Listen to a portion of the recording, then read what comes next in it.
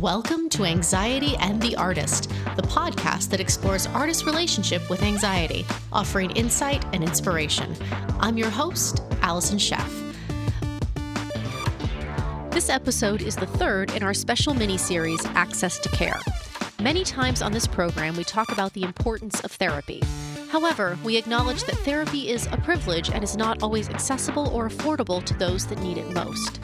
I've invited mental health professionals to talk about access to care, where to find affordable therapy, and the tools and resources that are available should therapy not be accessible. As always, this podcast represents the opinions of myself and my guests. The content here should not be taken as medical advice. The content here is for informational purposes only, and because each person is so unique, please consult your healthcare professional for any medical questions. Today's episode is dedicated to the memory of Matthew Mindler.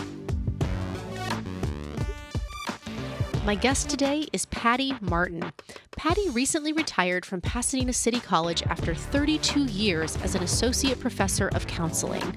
She has been a frequent speaker and co-panelist on various California college campuses and conferences.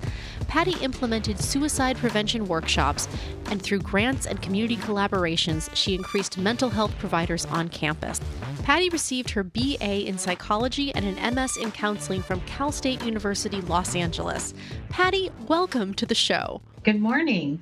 So I invited you here to chat about access to care for college students. What types of affordable, low-cost therapy exist for college students? Well, as you know, Allison, demand for mental health services at college counseling centers in the U.S. has been on the rise for years.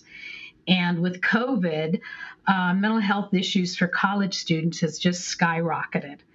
In 2019, nearly 90% of college center directors reported an increase in students seeking services. And prior to the pandemic, most of the centers had 2 or 3 week wait lists for students seeking care. Wow. With also the increased need of 44% of college counseling centers, with that need, 44% of those college counseling centers added staff last year because of that need.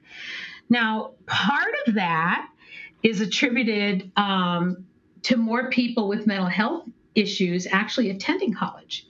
And that's because with better medications and psychological interventions, they're enabling a lot of these students with issues like depression, schizophrenia, attention deficit, et cetera, and more of them to attend college. But they still need specialized support. And then COVID hit.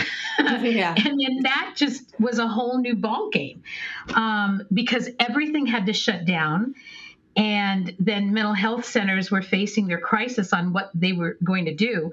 But they very, very quickly, at an unprecedented level of change, they went to telehealth, which is just, an amazing feat because if you've ever worked in education, nothing changes that quickly. Right. So it really, went from one day to the next, sort of turning on and off a switch.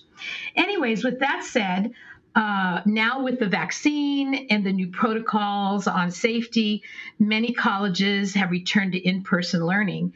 And they're now moving towards hybrid teleservices as well as in-person models.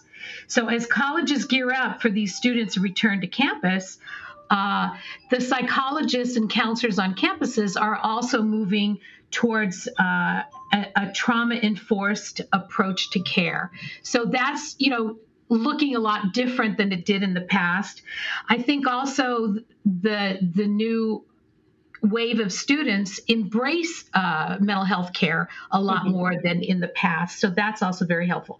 So now to your question, what types of affordable and low-cost therapy exists for college students?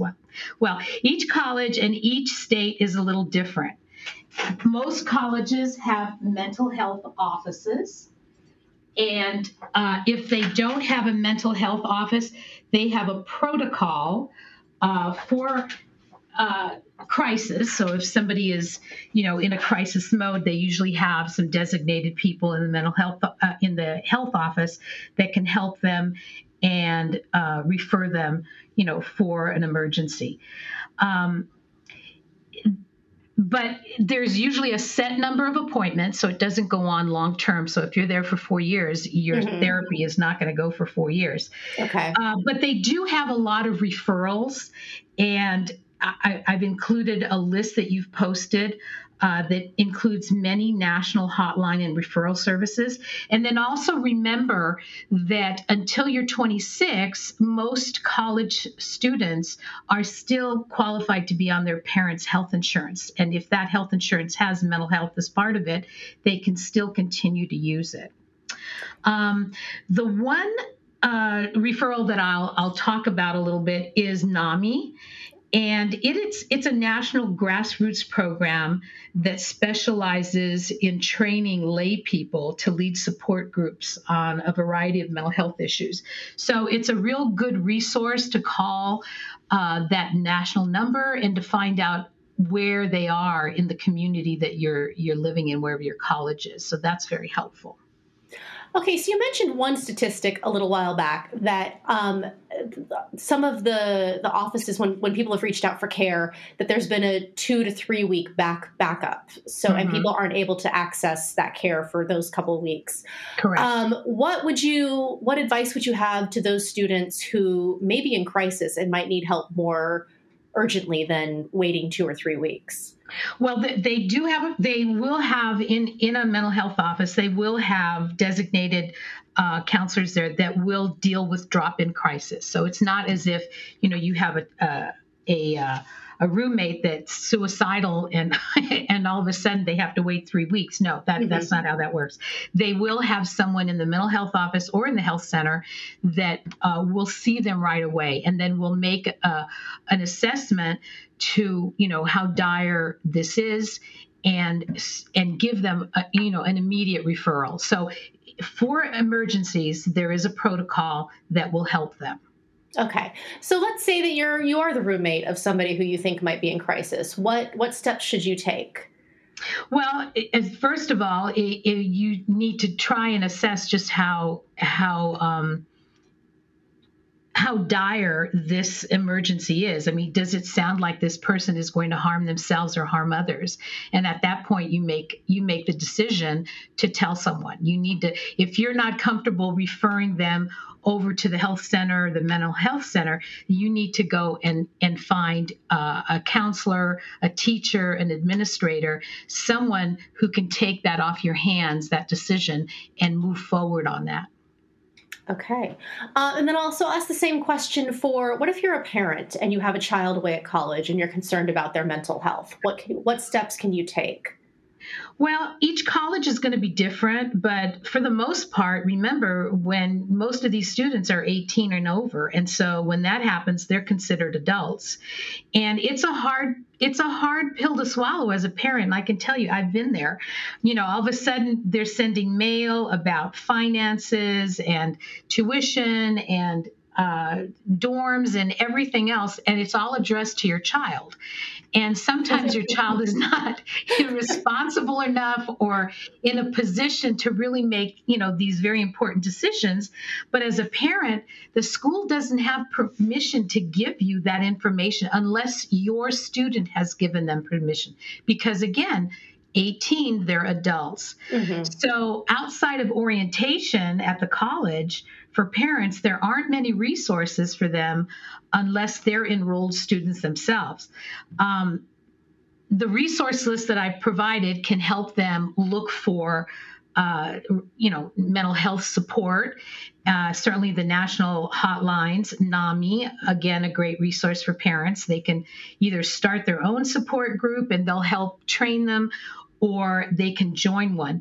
But working with the student's counselor is really at the discretion of the student. And sometimes it's not a perfect fit, but it's not a bad thing for parents to alert counselors if there are some issues. But again, they're 18, so it makes it very difficult for parents. Right. So aside from therapy, what are some other alternatives? I hesitate to use the word alternatives. What are some other options to maybe supplement therapy or other ways maybe on campus to find support? Okay, well, some campuses have created different virtual drop-in groups. Some of the covering themes are self-compassion, grief, anxiety, depression, academic stress, test anxiety. It's just to enhance the feeling of connectedness between students. It's just helping them come together. Having students join interest-focused clubs, if they like tennis, if they like hiking, if they like boating, any of those interest-focused clubs or sports teams, they're a good way to help a lot of different mental health issues. It provides a support group as well as a diversion for some of their troubling issues. And exercise has always been a great way to manage depression.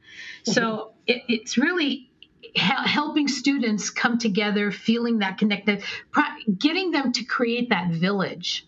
They say it takes a village. Well, it's helping them to create that village. And beyond that, hopefully some of these groups help them get an understanding of their triggers and helping them to develop some coping mechanisms. So if they know that they're super anxious just before a test, perhaps one of the coping mechanisms could be to get up early and maybe exercise, doing some yoga, just something to really, or meditation, just doing something to just sort of focus them in the moment and to help that self-care that they need to learn. And that's good for everyone, not just students, but just creating those. And so they not only have created these online groups, but there are all these clubs on campus and all these groups. And if students don't find the group that they're drawn to, they're also invited to start their own. Right. So I don't know if I would call this the flip side of that, but community is obviously very important. But I think being in a new environment, a new place, there can also be a lot of social anxiety in taking that first step to join that club or to join, to reach out. Do you have any advice for students that might be sort of on the fence about reaching out because of their social anxiety?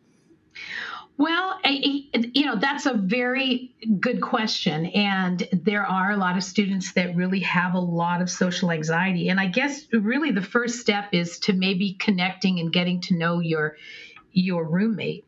Mm-hmm. If you're living on campus. And if not living on campus, then maybe somebody who is sitting next to you that seems approachable in a classroom. And I think you just take it by inch, to steps, to, leaps in terms of trying to get to know one person at a time and creating that connection so that you can go a little bit further. It's not an easy thing when you have a lot of social anxiety. And a lot of these students don't have just social anxiety, but they may have a multitude of other issues. They may be depressed. Now with COVID, a lot of people have lost family members, so they may be in mourning. There's just a lot of things that can keep them isolated. And certainly it would be great if we could have someone, take them by the hand and just lead them through, but that's really not the case once they're in college. But just having them take that little step an inch at a time, getting to know the person next to you, getting to know the person in your dorm room, connecting with people in your classes, maybe going and talking to a professor. But just those little tiny steps are really helpful. And certainly if you're feeling that it's insurmountable, then going to a counselor and talking to them and seeing what they can do to also help you learn coping mechanisms to get beyond that. Great. Wonderful. Do you have anything else that you want to share or add?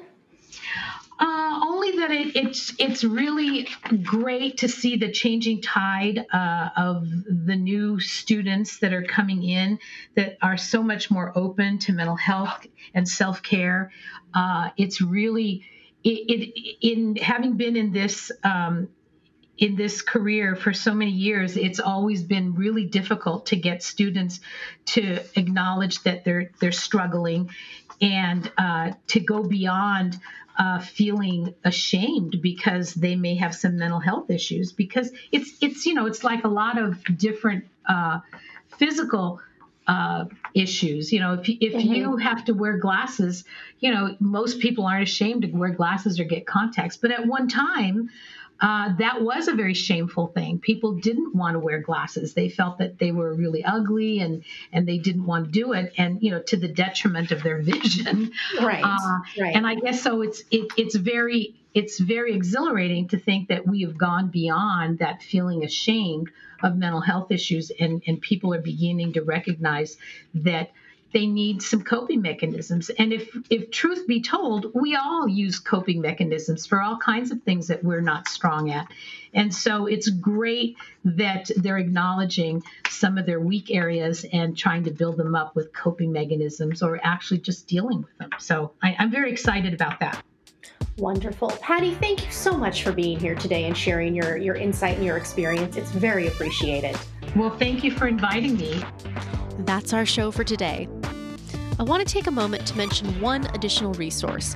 If you feel sad, lonely, helpless, or suicidal, the Samaritans are here to listen 24 hours a day. You can call or text 877-870-HOPE. Thank you for listening, and thanks to my guest, Patty Martin. For more information on the resources we discussed, Patty has provided us with an extensive list that is available on our website, anxietyandtheartist.com. If you liked what you heard, please subscribe and share. Until next time, be healthy and stay creative. Anxiety and the Artist is produced by Groster Productions and recorded at Homestead Studios. Music and engineering is by Bosco Sheff. This podcast represents the opinions of Allison Sheff and her guests. The content here should not be taken as medical advice. The content here is for informational purposes only, and because each person is so unique, please consult your healthcare professional for any medical questions.